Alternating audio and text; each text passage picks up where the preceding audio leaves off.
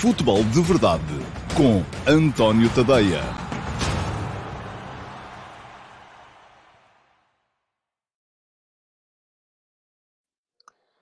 Ora, então, olá a todos, muito bom dia, sejam muito bem-vindos à edição número 669 do Futebol de Verdade para quinta-feira, dia 6 de outubro de 2022. Depois de um dia de interregno que, enfim, foi imposto por uma série de circunstâncias. Uma delas era o facto de ser feriado. Eu estava na dúvida se havia de fazer ou não o programa e, francamente, não gostei nada daquilo que se passou no chat nessa emissão do dia 4 e também, se calhar, extravasei um bocadinho e peço-vos desde já também as minhas desculpas. Porquê? Porque houve muita gente a dizer, eu estive a ler os comentários e não vi nada de mais. Já sabemos que às vezes basta um pequeno rastilho para aqui a bomba rebentar. E se isso acontece, enfim, a culpa também há de ter sido, com certeza, um bocadinho minha. Mas deixem-me só aproveitar para esclarecer aqui uma coisa relativamente à forma urbana como eu quero que funcione o live chat entre mim e vocês. O Futebol de Verdade, quando nasceu basicamente, e por isso era um programa que estava suposto durar 7 minutos, 10 minutos no máximo, e no entanto já vamos para cima dos 45. Mas nasceu, basicamente era para eu vir aqui dizer aquilo que pensava. Entretanto, comecei, e isto é um projeto que é meu, enfim, eu vou decidindo o que é que vou fazendo, hoje faço isto, amanhã faço aquilo, depois da manhã faço aquilo outro, se me apetecer virar, fazer uma inversão de marcha à retaguarda, faço e não há problema nenhum, porque não tenho que dar satisfações a ninguém. Mas fui-me aqui apercebendo da criação de uma comunidade, havia muita gente que aparecia, há muita gente que tem contributos válidos e fiz aqui uma pequena transformação do programa para ser um programa mais ou menos interativo, em que eu recorro aos vossos comentários também, que aparecem por aqui para enriquecer o programa. E a minha frustração, até porque, francamente, fazendo aqui uma avaliação dos últimos tempos, não tem, o programa hoje é muito diferente daquilo que era no início, mas não tenho razão de queixa quase nenhuma, a não ser às vezes aparecem aqui uns arrivistas que vão logo com a água do banho, esses, enfim, não fazem cá falta nenhuma, vêm cá só para chamar nomes, mas não tenho razão de queixa praticamente nenhuma da comunidade. E estamos aqui sempre 300 e tal, às vezes 400, um bocadinho mais para cima. Pelo menos em relação a mim, porque, francamente, não me sinto afetado, vocês não me insultam, não é comigo, a maior parte das vezes. A minha frustração, e é isto que diz aqui o José Neto, é que a interatividade é um dos valores acrescentados deste programa, não tenho dúvidas disso. Eu também não tenho dúvidas nenhumas em relação a isso, mas a minha grande frustração tem a ver com uma outra questão, que é, eu, para ter essa interatividade, tenho que ter capacidade para ler os comentários que vocês vão fazendo no live chat. E se os comentários do live chat são basicamente ataca, contra-ataca, ataca, contra-ataca, e vocês estão todos aí em picardias uns com os outros, eu não consigo encontrar os comentários úteis. E, portanto, terei de voltar com o programa um bocadinho àquilo que ele era no início. Eu venho aqui, falo, digo o que tenho a dizer e pronto, e adeus, como diz o outro, tchau Laura, não é? E não há cá interatividade com ninguém e o programa corre, que é uma maravilha. Se calhar fiz um bocadinho de espetáculo à volta da coisa porque quis mesmo, deixar aqui uma nota que se as coisas seguem nesse sentido, eu vou ter que deixar cair a interatividade no programa e isso, de facto, torna-se complicado. Bom, vamos em frente. Já sabem como é que isto funciona. Diz-me aqui o apanha-bolas ao lado também é dos que está quase sempre. Sofre mais do problema de haver cada vez mais gente a vir e a comentar. Tem de arranjar formas de controlar a velocidade do chat. Ainda não me meti nisso. Tenho que ir à procura, ver o que é que pode acontecer. E diz o Josias Martins Cardoso, também é dos que está cá sempre, se for para continuar como tem sido, o melhor é acabar com o chat. Eu tive uma conversa com a malta que está no meu servidor de Discord, que são subscritores premium do meu Substack, para lhes dizer que também tem que partir um bocadinho de vocês. Manterem este programa livre de insultos e contra-insultos, porque se vocês entram em picardias com outras pessoas também, é normal que os outros respondam e depois, e no outro dia, de facto, a coisa correu muito mal e eu andei aqui várias vezes à procura de comentários para poder a utilizar no programa e não os encontro, porque só encontrava lixo da esquerda para a direita e da direita para a esquerda. Futebol de Verdade, todos os dias, de segunda à sexta-feira, meio-dia e meia, no meu canal de YouTube. E vou deixar aqui um link para poderem subscrever ou inscrever-se no canal de YouTube. Não pagam nada, é só chegarem lá e clicarem em cima do inscreve-te no canal e depois, já que lá vão, cliquem também em cima do sino para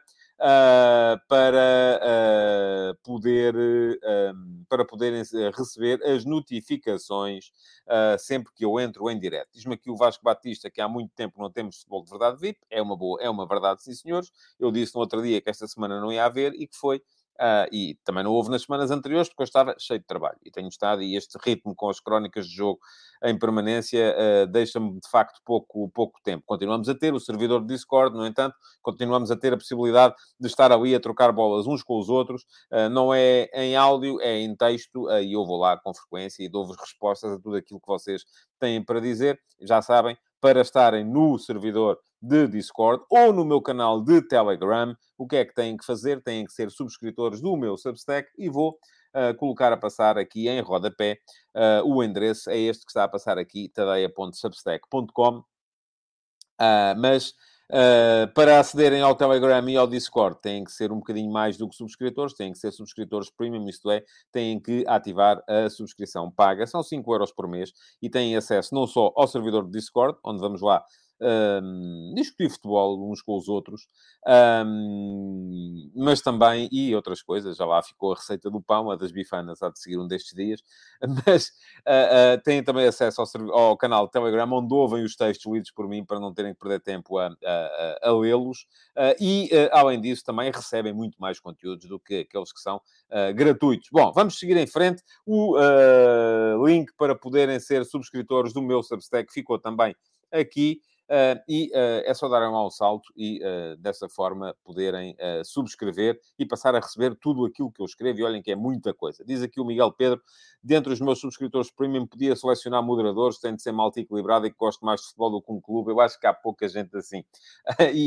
Não, mas a minha questão é de princípio, é anterior a isso, Miguel. É que eu não acredito, de facto, em trabalho gratuito. E para poder exigir, tenho que pagar. E neste momento isto não gera receita para poder pagar a ninguém. E eu não quero ter ninguém a trabalhar de borla. Vamos embora em frente com o programa, que isto hoje está... Já lá vamos com 8 minutos e ainda não falei de coisa nenhuma, a não ser daquilo que de facto me apoquentou relativamente à última edição do Futebol de Verdade. Mas vamos lá, temos que ir à pergunta do dia, que hoje há a pergunta do dia.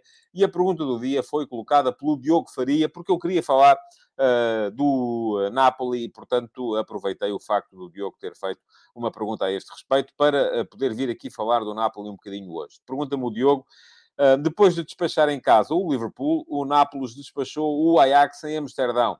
Acha que o Nápoles está numa segunda linha de candidatura às Champions ou isto é uma conjugação do seu bom momento com maus momentos das equipas que têm defrontado? Muito obrigado pela sua pergunta, Diogo. Acho que é um misto das duas coisas, como quase tudo. Isto, vocês podem achar que eu vos estou a enganar, mas na maior parte das vezes as perguntas não têm uma resposta que seja responsável por 100% dessa realidade. Agora, aquilo que tenho para vos dizer, sim, é um facto que o Liverpool, que não estivesse a atravessar o mau momento que está neste início da época, provavelmente não teria perdido no Diego Armando Maradona, o novo nome do Sampaolo, em Nápoles, como perdeu. Um Ajax que estivesse com a força que tinha na temporada passada, e no caso do Ajax não é tanto um mau momento, é mais o reconhecimento de que a equipa do Ajax, depois da temporada passada e da perda de alguns jogadores influentíssimos mesmo, não poderia estar esta temporada ao mesmo nível, e isso desde o início da época que está a ser assumido aqui por mim, pelo menos, que achava que o Ajax do ano passado era muito forte, o deste ano não era tão forte. Já fiquei, de certa forma, até surpreendido com aquilo que o Ajax tem feito ou fez, por exemplo, frente ao Liverpool, onde esteve, vendeu muito cara a derrota, em Anfield, mas era já também assumido que o Ajax este ano não ia ter a mesma força que teve na época passada. Agora, isso só não explica. Dizem vocês, mas há a possibilidade do Nápoles ganhar a Liga dos Campeões? Pois, eu acho que não. Agora, que esta equipa do Nápoles é uma potência, é. E eu recordo, no início da época, quando fiz aqui uma espécie de mini previsão para os vários campeonatos da Europa, eu coloquei o Nápoles, tal como coloquei a Roma, numa segunda linha para poderem ser campeões de Itália. Embora eu achasse que, e continuo a achar, que entre a Juventus, aliás, tem estado a desiludir, mas vale mais do que aquilo que tem mostrado, seguramente, mas Inter, Milan e Juve eram os favoritos, mas não descartava a possibilidade de o Nápoles e do Nápoles e da Roma poderem vir eventualmente a meter-se ao barulho na discussão. E este Nápoles, de facto, é uma equipa que está a mostrar que é muito forte e está a começar a fazer falar dela. Os índices ofensivos são brutais. E ainda hoje a Gazeta dello Sport fazia um trabalho sobre isso. O Napoli, além de ser das equipas com mais golos marcados nos campeonatos e na própria Liga dos Campeões, é das equipas que tem mais autores de golos no campeonato, também em comparação com outras potências nas Big Five, e, portanto, está a fazer uma época em grande esta equipa do Spalletti. Curiosamente, hoje também o Daily Telegraph trazia uma peça, um trabalho, um artigo ainda assim extenso com declarações de Di Laurentiis, porque para a família Di Laurentiis neste momento a coisa está muito boa, porque tem o Nápoles à frente da Série A, tem o Bari, também são donos do Bari, através de um outro filho do senhor Di Laurentiis, à frente da Série B, e portanto, e eles estão a vender um bocadinho este Nápoles, agora estão naturalmente na crista da onda e a cavalgar a euforia, a dizer que, pronto, como são uma família que vem do cinema e como o facto de virem do cinema faz com que eles queiram sempre entreter as pessoas, e por isso mesmo este Nápoles é uma equipa que serve para entreter, é uma equipa que entretém, é uma equipa que beneficia o espetáculo, e isso acaba por ser, de facto, o aspecto mais marcante numa equipa que este verão, se formos a ver, não teve problemas nenhuns em perder o Koulibaly, não teve para o Chelsea, não teve problemas nenhuns em perder o Fabian Ruiz para o Paris Saint-Germain, ainda ontem jogou saído do banco na Luz contra o Benfica, não teve problemas nenhuns em ceder, até a custo zero, o Lorenzo Insigne e o Dries Mertens, um para a América do Norte, outro para a Turquia, e portanto é uma equipa que perdeu ali algumas das suas principais referências, mas conseguiu substituí-los com muita, muita, muita qualidade. E, de facto, não há como escapar a isto. Diz aqui o Vasco Duarte que o Kvicha é um craque, acrescenta o Pedro Ferreira, que aquele georgiano que foram buscar, descobrir por 1 milhão, não foi um, acho que pagaram mais. Não tenho aqui agora a certeza de quanto é que pagaram, posso tentar perceber aqui no instante quanto é que custou o Kvicha Kvaratskhelia, a quem já se chama o Kvaradona.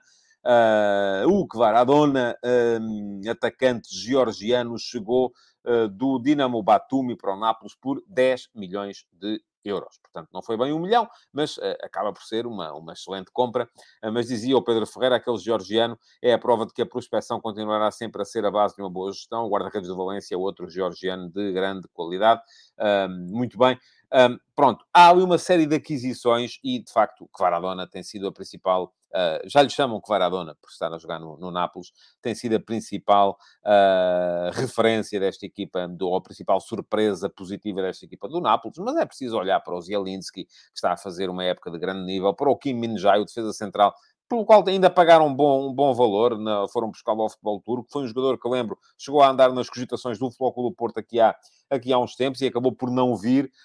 O Anguissa, que já estava, e é isto que diz aqui o Josias Martins Cardoso, é um médio top também, é verdade, já estava, acabou por ser acionada a opção de compra no empréstimo, realmente, e diz aqui o Vasco Duarte, que o Football Manager já dava o Kvicha como craque há mais de um ano. Está bem, mas ao Vasco, se a gente vai contratar com base no Football Manager, também há muitos que eles dão como craques e que depois não se revelam. Não é só por aí, a prospecção, o scouting tem que fazer muito mais do que isso, tem que perceber se o jogador tem capacidade para se integrar ou não, e isso acaba por ser, de facto, fundamental quando estamos aqui a avaliar a possibilidade de se ir buscar jogadores. Estava aqui ainda a falar-me do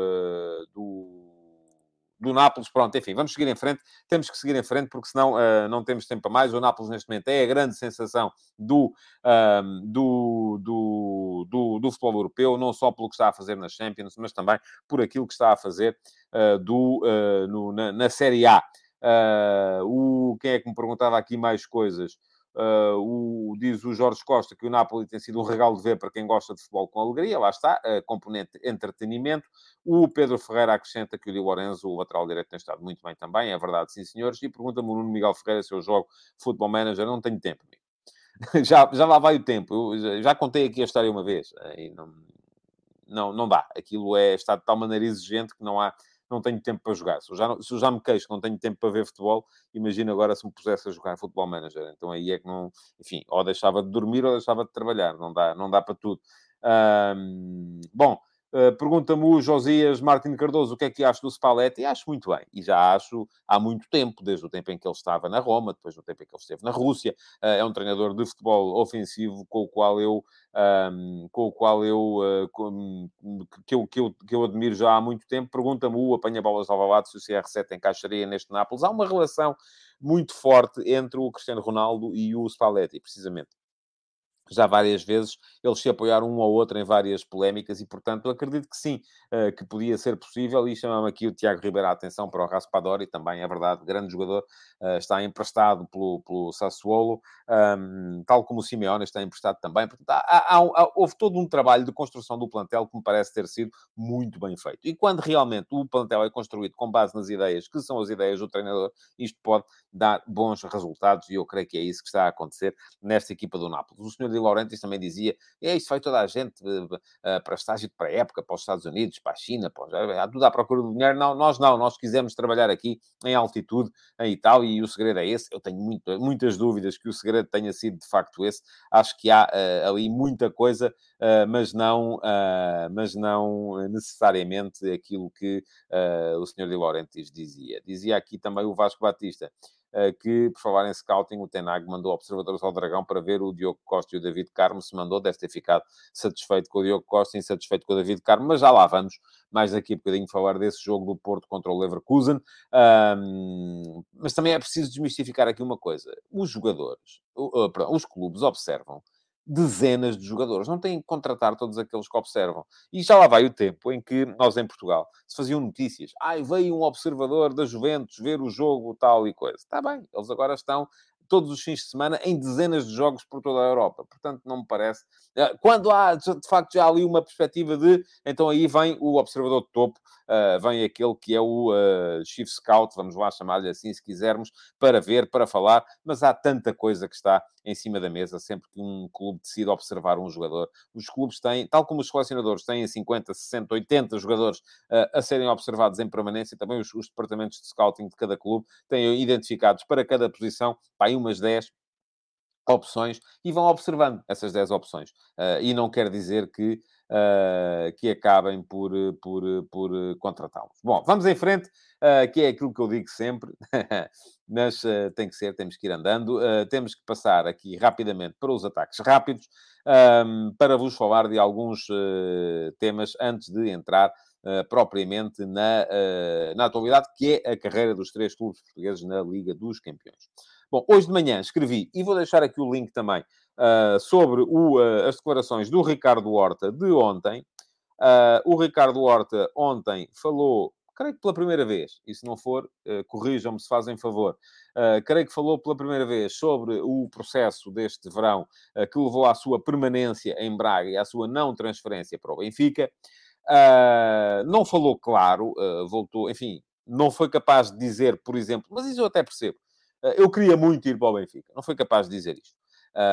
A questão é que eu dou comigo a pensar nas razões que eu apresento também para defender que os jornalistas não devem tornar público o seu clube de preferência, o seu clube do coração, porque não estou aqui a pôr em causa o profissionalismo do Ricardo Horta, como não estou a pôr em causa o profissionalismo dos jornalistas. Mas a verdade é que o público não está preparado para aceder a estes autos de fé, a estas declarações de fé, para ver um jogador do Sporting Clube Braga a dizer eu gostava de ter ido para o Benfica, para ver um jornalista a dizer eu sou do Benfica, eu sou do Sporting, eu sou do Porto. Porque depois eles continuarão a ser profissionais. O Horta continua a ser profissional no Braga, mas um dia que a coisa lhe corresse mal, lá vinha aquilo lá de trás a assombrá-lo. Da mesma forma que os jornalistas, se dizem isso um dia em que tenham uma opinião, logo vêm os adeptos do outro clube, estão à espera de quê? Este é daquele clube, portanto não dá. E, portanto, isso, a única coisa que isso faz, diz-me aqui o JCD Pessoa, todo o futebol português devia ser mais clarificado. Eu acho que sim, mas há coisas que de facto não fazem falta, porque enquanto o público não estiver e não está preparado para isso, eu acho que as pessoas se devem preservar para precisamente defenderem o seu profissionalismo. Mas estava a dizer, acho que o Ricardo Horta não falou tão claro quanto isso, não só nesse aspecto, mas esse eu até percebo, como também depois num outro aspecto, que foi quando ele veio dizer que, e tal, não desagista ninguém, inventou-se muita coisa. E eu aí gostava de saber o que é que se inventou. Porque aquilo que se passou ali, para mim, foi muito claro. Foi muito pura e simplesmente uma coisa. Foi, o jogador tem um contrato, o Sporting, o contrato tem uma cláusula de rescisão, o Sporting Clube Braga não ia ganhar nada com a transferência e, portanto, tinha o poder de decidir e decidiu. E disse não. E muito ganhava o futebol português se os dirigentes fossem capazes de dizer não com um bocadinho mais de frequência. Porque essa ideia que nos vendem de que o jogador quer ir embora e, portanto, é impossível segurá-lo. É impossível o Tanas, desculpem lá. Não é nada impossível. É claro que é possível. Está lá o contrato. Ele depois fica triste. Fica triste? Desculpem lá, mas faz algum sentido isso? Vocês estão a ouvir-se a dizer isso? Fica triste. Não se pode cortar as pernas. Claro que pode. Eu assino um contrato. Ainda agora, eu dei esse exemplo hoje. Hoje li nos jornais que o Porto está a prestar-se para renovar contrato com 4 jogadores. Vai-lhes aumentar os salários e vai-lhes aumentar a cláusula de rescisão. Se os jogadores não quiserem a cláusula de rescisão, têm muito bom remédio. Não renovam. E também não têm o salário aumentado. E no final do contrato, se quiserem, vão à vida dele.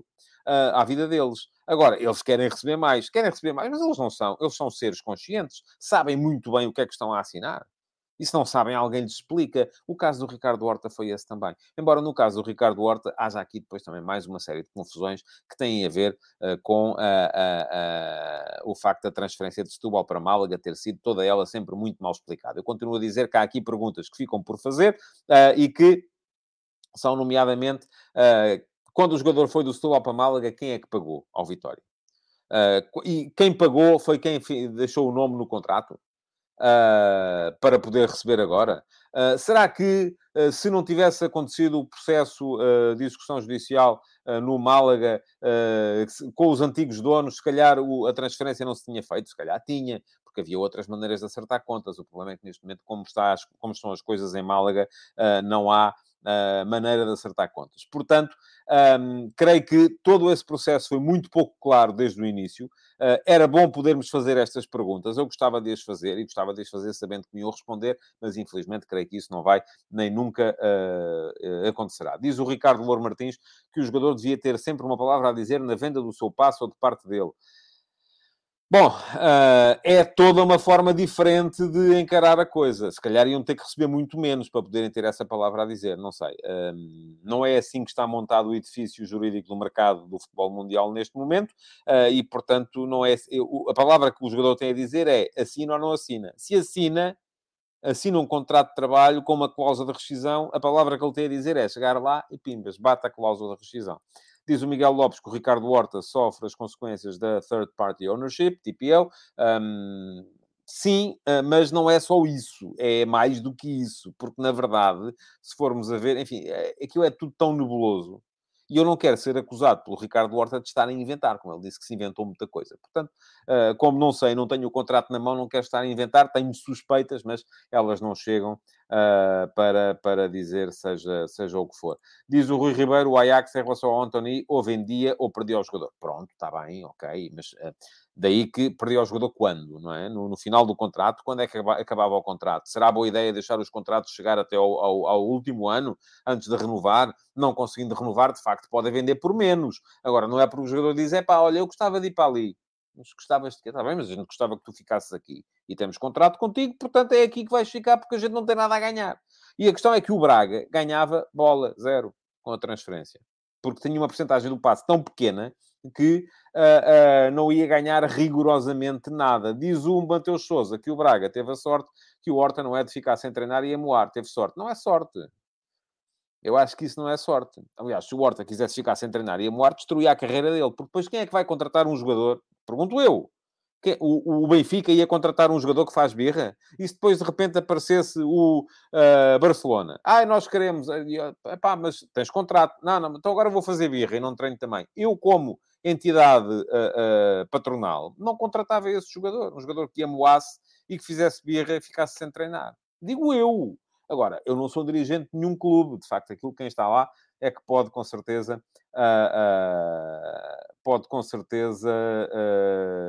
falar sobre o tema. Estava aqui, acrescenta o Josias Martins Cardoso, que o Horta é profissional, isso sim, e o Vasco Duarte diz que o Horta já não tem idade para amoar.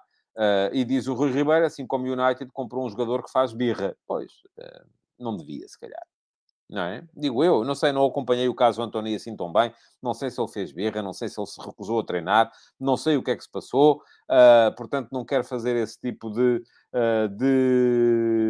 não quero fazer esse tipo de comparação. O Kaulitovski diz aqui também que o António fez birra e foi para o Man United, pronto, fez ele muito bem, o Man United ficou confortável com a situação, se calhar há ali uma relação entre o Eric Ten Hag, que já era treinador dele no Ajax, e o Anthony. É possível que tenha sido por isso, é possível que tenha o United apenas decidido mal. Como decidiu mal muita coisa nos últimos tempos. E vamos ver qual é que vai ser o resultado dessa questão. Diz também aqui o Mateus Sousa que o Sevilha fez o mesmo com o Corona. O Corona não fez birra, o Corona estava prontinho, tanto quanto eu sei, a chegar ao final do contrato e ir embora. O Corona é outro caso, é um caso diferente. É um caso de um jogador que não quis renovar, tal como já houve outros no passado, o Maxi Pereira, enfim, uma série deles. Os jogadores que não quiseram renovar chegaram ao fim do contrato. E depois aqui os clubes, Carrilho, entre o Sporting e o Benfica, o Maxi Pereira, entre o Benfica e o Porto. E depois aqui há clubes que decidem manter a confiança no jogador e mantê-lo a jogar até ao final da época. Está o Benfica a fazer com o Grimaldo este ano. O Grimaldo ainda não renovou. Acaba o contrato no final da época. Se o Benfica quiser fazer algum dinheiro com ele, vai ter que o vender agora no mercado de janeiro. Tal como o Porto fez com o Corona. O Porto, em vez de ficar com o Corona até ao final do campeonato passado, optou por vendê-lo logo no mercado de janeiro. Porquê? Porque já não acreditava que ele estivesse a ser útil. O jogador estava com a cabeça no outro lado. Mas que eu saiba, o Corona nunca se recusou a treinar, nunca fez força para ir embora e nunca se recusou a jogar. Foi sempre jogando. Mal, mas jogando. Porquê? Porque, de facto, não estava com a cabeça ali. E aí, de facto, o Porto, se calhar, fez bem em vender. Porque aqui, volto a dizer, cada caso é um caso. Cada jogador tem a sua razão para olhar para o que... Cada clube tem a sua razão para olhar para o que se está a passar e depois dizer, enfim... aqui se calhar faz sentido perder algum dinheiro, aqui não faz, porque também os clubes sabem o que é que os jogadores têm para dar e como é que eles estão do ponto de vista psicológico. Diz o senhor Arsénio que a atitude do Corona e do Maxi foi completamente diferente. Eu não sei porque não sei qual foi a atitude do Corona. O Maxi foi profissional até ao último dia. O Corona, eu não sei se foi uma questão de falta de profissionalismo. Nunca li isso escrito em lado nenhum, e não estou nos treinos do Porto, e o senhor Arsénio, que eu saiba, também não. E agora, o que nós vimos era que ele em campo estava a render pouco. Mas isso pode ser, volto a dizer, ele se calhar até queria, mas estava com a cabeça noutro sítio qualquer e não era capaz de o fazer. Bom, vamos seguir para mais temas. Hoje joga o Braga, vai jogar com a União São Giloase, a equipa que está a partilhar com o Braga a liderança do grupo da Liga Europa. Volto a dizer, é muito importante para Portugal que o Braga ganhe hoje. O ranking continua a estar ali... a estar... Diz-me aqui o Mateus Sousa. A questão é, Horta tinha ou não um acordo com o Salvador? Esse acordo era supostamente 20 milhões. O Benfica acordou 17,5 e não se fez. O que aconteceu? Então, Mateus, o que aconteceu é que 17,5 não são 20. São coisas diferentes. Foi isso que aconteceu. E desses 20 milhões, o Braga ia receber, se não me engano, para aí 3. Portanto, era uma coisa que o Salvador terá acordado. Não sei se sim, se não. Nunca vi isso assumido. Acredito que seja verdade. Mas terá acordado e disse, ok, se chegarem a este valor, pronto, a gente não te quer cortar as pernas. Não chegaram, 17,5, que eu saiba, entre 17,5 e 20, ainda há 2,5 milhões de diferença. Portanto, há dinheiro. O Braga não queria fazer aquele negócio, nunca quis. E, portanto, como não queria, não fez. Porque, volto a dizer, os 17,5 milhões não são os 20 milhões. Diz o Nuno Miguel Ferreira que ele assumiu numa entrevista ao Canal 11. É possível, agora que dizem, recordo-me disso, sim senhores, é bem possível que sim. E diz aqui o Sérgio Vieira, não é assim tão simples no caso do Horta, as despedidas do público provam que o Salvador mentiu. Pronto, não sei porquê. O jogador disse adeus, tchau aí, hein, gostei muito de estar aqui com vocês, e isto foi porque o Salvador mentiu? Não sei. Se foi a questão dos 20 milhões para os 17,5, então aí, de facto, não mentiu. Agora, se de repente... Bom, vamos lá. Estava a falar, é importante que o Braga ganhe. E amanhã aqui farei as contas a mais uma semana de competições europeias. Para já, esta não está a correr tão bem como tem corridas anteriores, porque Portugal nas semanas anteriores conseguiu sempre 3 vitórias e uma derrota. Desta vez isso já não vai ser possível. Desta vez aquilo que vai acontecer é que, se o Braga ganhar hoje, Portugal vai somar apenas 2 vitórias, um empate e uma derrota. Portanto, já não vai fazer um ponto esta semana. Vai fazer 0 ponto qualquer coisa. Agradecer a contribuição do Acúrcio Afonso. Obrigado, Acúrcio, pelo cafezinho que nos está a proporcionar. A todos, pelo seu super chat ou super sticker. Eu tenho que aprender mesmo qual é a diferença entre as duas coisas. O Acúrcio está no Reino Unido e é um dos subscritores premium do meu Substack. Obrigado por isso também. Mais coisas, só para vos, ainda nos ataques rápidos, vos assinalar a demissão ou a chicotada psicológica no Leverkusen, quando o Porto for jogar à Alemanha na próxima jornada, já não vai ser o Gerardo Seoane, o treinador do Leverkusen, foi demitido depois da derrota no Dragão. Vai estar o Xabi Alonso, o espanhol. Não sou de todo favorável a mudanças de comando técnico a meio de competições. Vamos ver, às vezes isto tem aquele efeito imediato de chicotada psicológica. A verdade é que o Leverkusen tem de ganhar aquele jogo. Ou ganha, ou a Liga dos Campeões já era. Mas já vou falar aqui um bocadinho mais da situação dos grupos. Para finalizar os ataques rápidos e entrar no ataque organizado, para vos falar dos jogos das 3 equipas portuguesas na Liga dos Campeões e das contas, só dizer-vos e lamentar a lesão do Nuno Mendes ontem, parece que é grave, e que desta forma se vai aparentemente resolver aqui um dos problemas e vai-se resolver pelo mal, porque eu acho que o Nuno Mendes era, do meu ponto de vista, pelo menos, o melhor defesa esquerdo que Portugal podia utilizar no Mundial. Se a lesão muscular for tão grave como parece, dificilmente Portugal vai ter o Nuno Mendes no Campeonato do Mundo, e é pena. E é pena porquê? Porque, diz-me aqui o João Moreno, a sério, enfim, ouça, não é a sério, eu vi aquilo que o João viu ontem. Estamos neste momento a um mês e uma semana do Campeonato do Mundo. Se for uma lesão muscular grave, vai ser um problema, porque uma lesão, como aparentemente é, porque isso vai implicar pelo menos umas 3, 4 semanas de ausência. Vamos a ver. Diz o Ricardo Pinho, o Nuno é jovem, acredito que possa recuperar mais rápido do que esperamos. Esperamos todos que sim. Isto para dizer que, para mim, o Nuno Mendes era o candidato número 1 à posição de lateral esquerdo na Seleção Nacional. Acho que para o Fernando Santos não era. Para o Fernando Santos era o Rafael Guerreiro. Vamos ver em que condições é que o Rafael Guerreiro vai chegar. Acredito que o Rafael Guerreiro, tal como tem acontecido quase sempre quando Portugal tem jogos de 3 em 3, 4 em 4 dias, como vai acontecer no Mundial, ele joga um, falha outro, joga um, falha outro. Mas aquilo que me parece aqui também é que, de qualquer forma, irão sempre 2 laterais e vão jogar os 2, seja como for, com o Fernando Santos. Neste momento, volta o Mário Rui a ganhar sérias possibilidades, se não houver Nuno Mendes, a ganhar sérias possibilidades de estar no próximo Campeonato do Mundo. Mais um, e eu agora estava a tentar perceber, porque alguém me explicou aqui há bocadinho num comentário também, a diferença entre um super sticker e um super chat, ou lá como é que se chama. Foi aqui o Sr. Arsénio que me disse: o super sticker é uma imagem, o super chat é uma mensagem, de resto é igual. Portanto, eu creio que este é um super chat do Vítor Martins. Muito obrigado, Vítor. Aparentemente também está no Reino Unido, porque é em libras, e faz-me uma pergunta à qual eu responderei com todo o gosto: irá a Adam manter a titularidade ou irá o Israel entrar e preparar-se para o jogo da Champions? Mais um café do Reino Unido. Muito obrigado, Vítor. Eu creio que o Adam vai jogar no campeonato. Não tenho grandes dúvidas em relação a isso, até porque tirar o Adam agora podia ser passar uma mensagem complicada para o Adam neste momento em que ele falhou, e falhou redondamente no jogo em Marselha. E depois na Champions vai ter que jogar o Israel. como é natural. O Israel não deu, assim, uma sensação de uma segurança extraordinária. Não sei se o Sporting fez um upgrade relativamente ao jogador que era guarda-redes suplente na época passada, o João Virgínia, que me pareceu sempre seguro quando entrou. Também nunca teve um teste com a dificuldade que foi este teste agora em Marselha. Mas não creio que o Sporting tenha feito um upgrade em relação ao João Virgínia, muito menos em relação ao Luís Maximiano. Mas pronto, o Luís Maximiano achou que, e o Sporting achou que ele tinha que sair para jogar e que era a altura de o vender porque ele estava valorizado.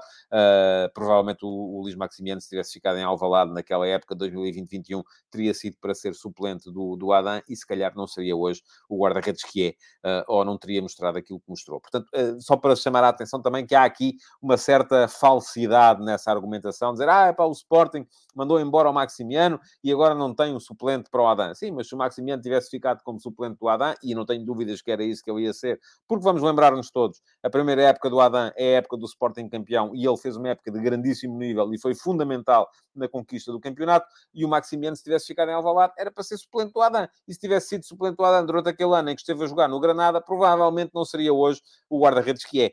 Portanto, às vezes esses argumentos não fazem, de facto, muito sentido. Eu já os li repetidamente por aí. Bom, vamos passar para o ataque organizado. Estava a ver se havia aqui mais comentários. Diz aqui o Alcides Correia: finalmente discordamos. Acho que meter o Israel a jogar este fim de semana era dar-lhe minutos a pensar no decisivo jogo contra o Marselha. Acho que os objetivos do clube devem estar sempre acima, sim, e os objetivos do clube no campeonato, não? A questão é essa, não é? Diz o João Azevedo, desde o Max foi sempre a descer. Em termos de qualidade, estou tentado a concordar. Acho que, de facto, o Max era melhor guarda-redes que o Virgínia era melhor guarda-redes que o Israel. Mas não tenho a certeza que tivesse essa opinião se o Max tivesse ficado no Sporting e o Virgínia estivesse a jogar noutro sítio qualquer, porque, lá está, aqui concordo com o Alcides, estar a jogar, de facto, é fundamental. Bom, vamos passar aos ataques organizados, e tenho que retirar daqui este comentário, porque está aqui a atrapalhar. Já foi tempo, agora já não. E passamos então aos ataques organizados para vos falar dos jogos de terça e de quarta-feira, muito brevemente, porque já sabem, a análise pormenorizada, ela está sempre nas crónicas de jogo. E as crónicas de jogo estão onde? No meu Substack. Aliás, já lá está a crónica do jogo do Sporting. Já vos disse, não consigo fazer mais do que uma por dia. Ontem escrevi, e já saiu tarde e a más horas, mesmo assim, a crónica do Olympique Marselha Sporting. Vai ficar aqui também na emissão gravada o link para poderem aceder a ela. Hoje vai sair a crónica do Porto Leverkusen e amanhã a do Benfica Paris Saint-Germain. Depois deixarei os links e, aliás, todos os subscritores do meu Substack recebem pelo menos os primeiros 2 parágrafos de cada crónica, porque eu mando sempre um free preview para os subscritores que não são premium, mas só quem pode ler em detalhe a análise, com toda aquela parafernália, os quadros, as imagens, as setas, os quadradinhos, os triângulos, enfim, tudo o que é análise tática, são os subscritores premium do meu Substack. Já sabem, não é muito, são 5 € por mês. Acaba por sair a menos de 10 cêntimos cada artigo. E mais, nem têm que os ler, podem apenas entrar no canal de Telegram e eu leio-os para que vocês possam acompanhar a atualidade do futebol enquanto estão a tomar duche, a fazer a barba, a treinar no ginásio, a conduzir, enfim, a passear o cão, tudo aquilo que quiserem, porque os textos são lidos no meu canal de Telegram. Aliás, deixem-me dizer-vos isto antes de entrar nos jogos. O meu Substack está a fazer anos. Começou no início de outubro de 2021. Somos, já neste momento, em subscritores gratuitos, 3.500 e qualquer coisa, tanto quanto creio. Enfim, não vi hoje de manhã, mas acho que é 3.500 e qualquer coisa. Destes 3.500 e qualquer coisa, alguns estão cá desde o primeiro dia, e no dia 8 de outubro, próximo sábado, vai celebrar-se um ano sobre os primeiros subscritores premium, os primeiros a entrar. Amanhã vou aqui dizer quem foram e tenho uma surpresa reservada para eles, para aqueles que foram os primeiros subscritores premium do meu Substack. Entraram no dia 8 de outubro de 2021. Subscritores premium não são assim tantos ainda, são 180 e qualquer coisa, mas, enfim, quero agradecer a todos o facto de por lá estarem. E aqueles que são os primeiros sabem muito bem quem são, porque, enfim, sabem quando é que entraram e sabem que acompanham o meu trabalho desde há muito tempo. Vamos seguir, então. Marselha Sporting. Já deixei o link lá atrás. Expliquei na crónica, e posso explicar aqui também muito brevemente, que o Sporting tinha um plano de jogo que era muito simples. Era aproveitar as referências individuais de marcação da equipa do Marselha para, através de uma movimentação muito simples, surpreender. E conseguiu fazê-lo nos primeiros 10 minutos, fez-lo duas vezes. Uma deu golo, a outra devia ter dado. A jogada era a mesma, e foi a mesma, uma vez por um lado, outra vez pelo outro. A bola entrava do Santos Justo diretamente no Edwards, que estava a jogar como avançado de centro, baixava em desmarcação de apoio, atraía o Bailly, que era o defesa central do meio do Marselha. As duas equipas estavam em 3-4-3. O defesa central do meio do Marselha era atraído pela movimentação em apoio, isto é, em direção aos médios, do Edwards, e depois, assim que o Edwards baixava em apoio, o Trincão ou o Pedro Gonçalves desatavam a correr para atacar a profundidade, porque era normal que a linha viesse também, e apanhavam os outros dois centrais, o Mbemba e o Balerdi, os dois em possibilidade de contramovimento. Se vinha o Balerdi, e foi isso que aconteceu no lance do golo, e está lá mostrado com imagens e tudo na crónica, o Edwards desmarca sem apoio, o Trincão imediatamente desata a correr no ataque à profundidade, e o Balerdi fica ali uma fração de segundo em dúvida: o que é que eu faço? Vou para manter a linha e deixar o Trincão em fora de jogo, vou manter a linha, seguir a movimentação do Bailly, ou sigo o meu homem, que é o Trincão, e que está a fazer o ataque à profundidade. Enquanto ele estava, vou ao fico. Isso faz lembrar a anedota do cão.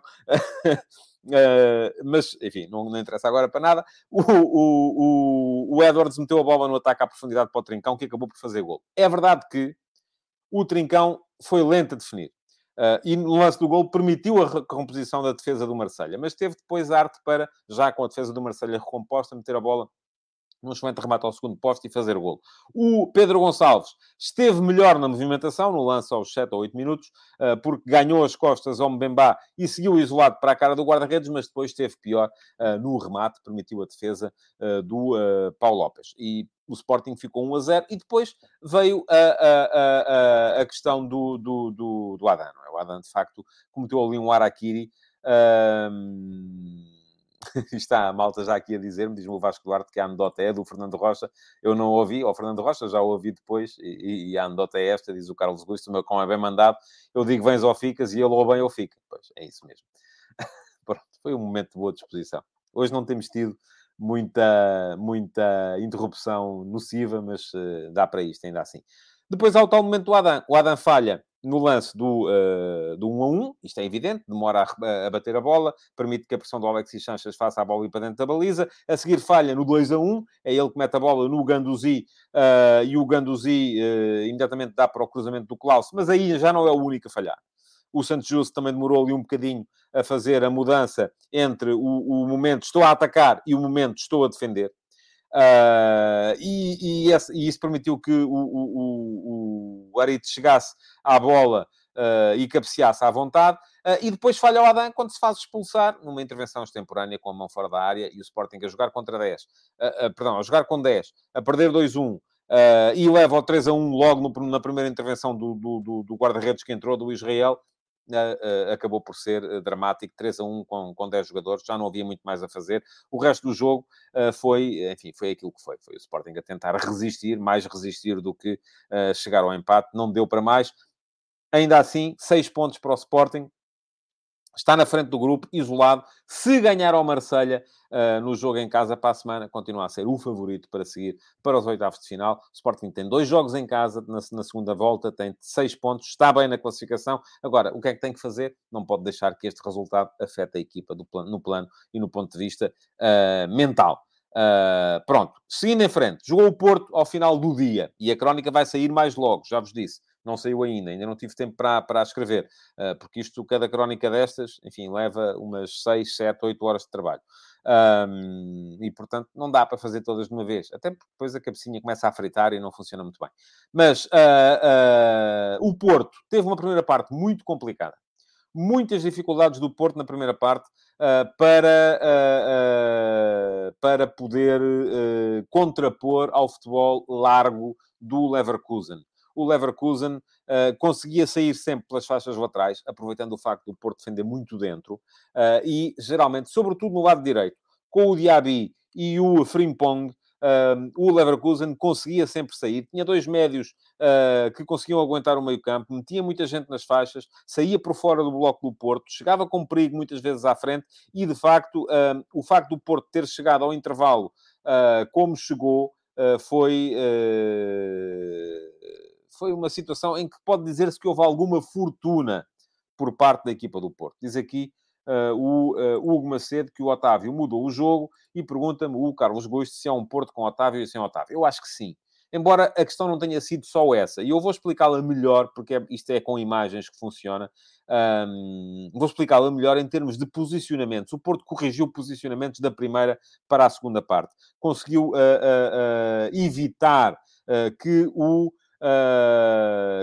Leverkusen continuasse a sair por fora da maneira como estava a sair. E isso acabou por permitir igualar o jogo em termos de controlo a meio campo e aí impôs-se, de facto, a supremacia de algumas unidades do Porto. Diz aqui o Vasco Duarte que o Galeno foi muito importante. O Nuno Teixeira acrescenta que a jogada do primeiro golo é soberba e é. E quando estava aqui a falar de outros jogadores que tiveram uma grandíssima contribuição, posso falar-vos, por exemplo, do Taremi, que além de ter marcado o golo que foi anulado na primeira parte, ainda conseguiu fazer as assistências para os outros dois, e o PP também, por exemplo, que foi capaz de ter também contributos muito, muito, muito importantes. Acabou por ser um Porto a conseguir ganhar. Em termos de contas, as coisas não estão fáceis, até porque cá estou eu para me penalizar mais uma vez. Continuo a dizer, não estou à espera que o Bruges continue a este nível. E o Bruges continua a este nível. O Bruges ganhou, e ganhou limpinho, ao Atlético de Madrid. E isto vai complicar. Vai complicar porquê? Porque o Bruges tem 9 pontos. E tendo 9 pontos, vamos dizer aqui todos, muito difícil. Até pode ser que seja para agueirar. Mas muito dificilmente o Bruges deixa de se qualificar. Já tem 9 pontos. À partida, enfim, os outros têm todos 3.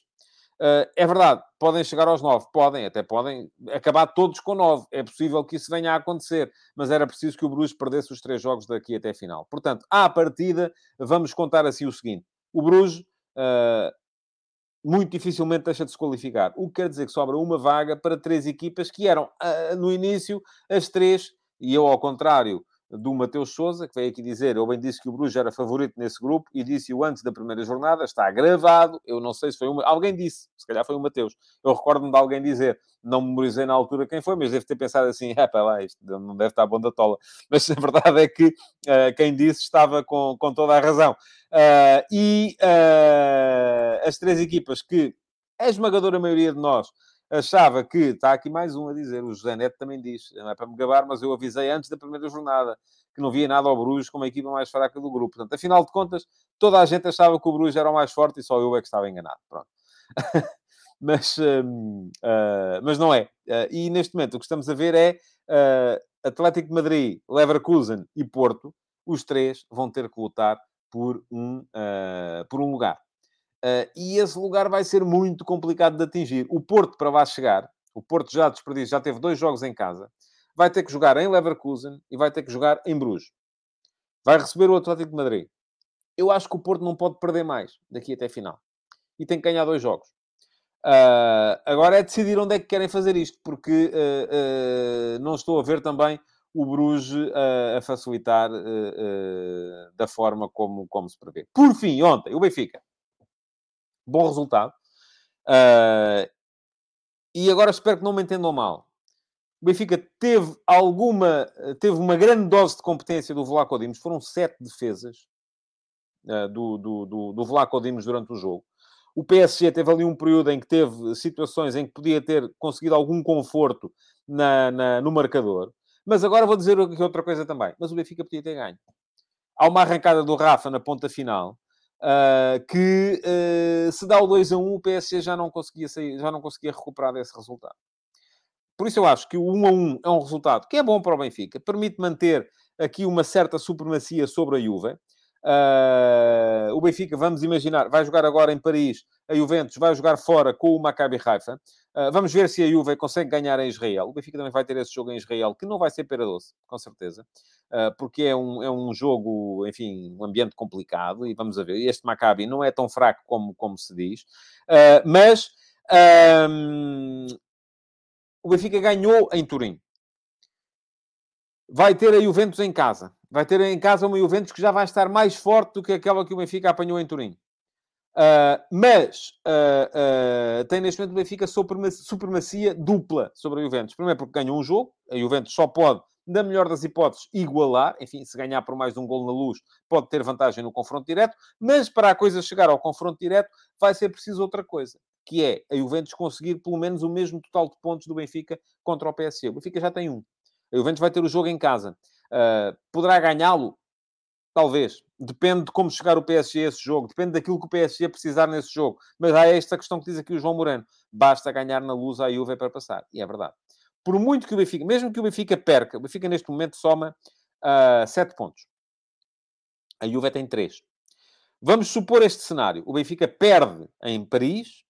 Continua com 7 pontos. A Juventus ganha em Haifa. Fica com 6. Se o Benfica ganhar a Juve, está apurado.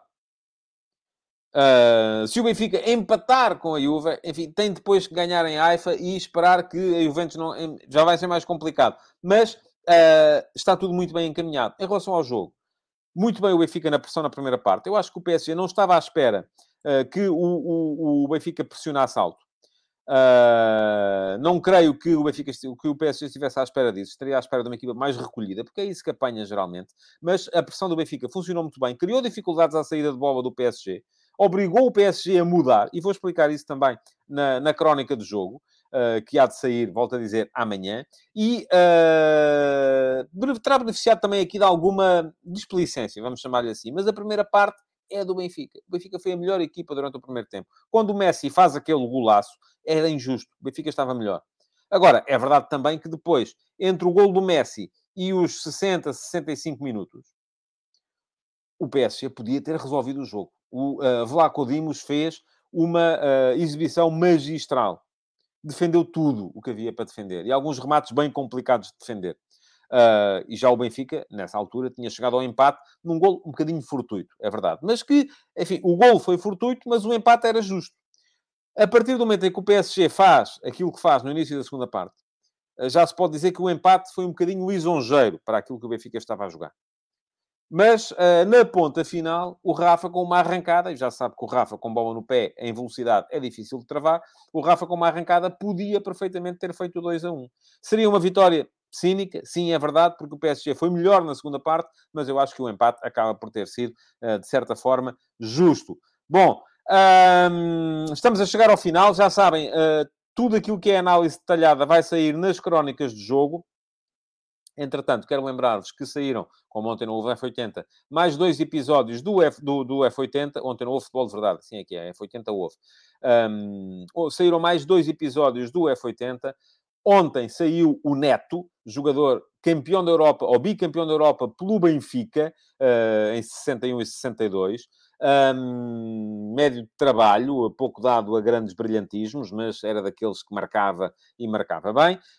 E anteontem saiu o Rendas. O Rendas foi o autor do primeiro golo do Vitória Futebol Clube de Setúbal na Primeira Liga. Na altura era um jovenzinho de 17 anos, jogou com o Vitória toda a vida e depois ainda foi dirigente do Vitória e ganhou títulos como dirigente do diretor do Departamento de Futebol do Vitória Futebol Clube. Vai ficar aqui um link para um destes textos, e eu vou só tomar nota aqui do timecode, e já estamos com 54 minutos de programa. Caramba, isto hoje está comprido. Bom, fica ali o link. De resto, é pedir-vos para deixarem like no programa de hoje. Agradecer-vos pela urbanidade que todos mostraram hoje no chat. Correu tudo muito bem. E assim é possível fazer enfim, a todos não, a quase todos. A quem se está a queixar da análise que foi feita do jogo do Benfica, tem bom remédio. É tadeia.substack.com, a análise detalhada está lá. Está lá. Ainda não está, vai estar. E aí sim, podem ler, reler, ver os bonecos, ver as imagens, ver tudo e mais alguma coisa. E pronto, agora que já deixei a minha mensagem, já foi. Dia em que eu não bloqueei um, acaba por não ser dia. Já foi um. Muito obrigado. Deixem o vosso like, então, se fazem favor. E até amanhã para mais uma edição do Futebol de Verdade.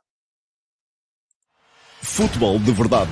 Em direto de segunda a sexta-feira, às 12h30.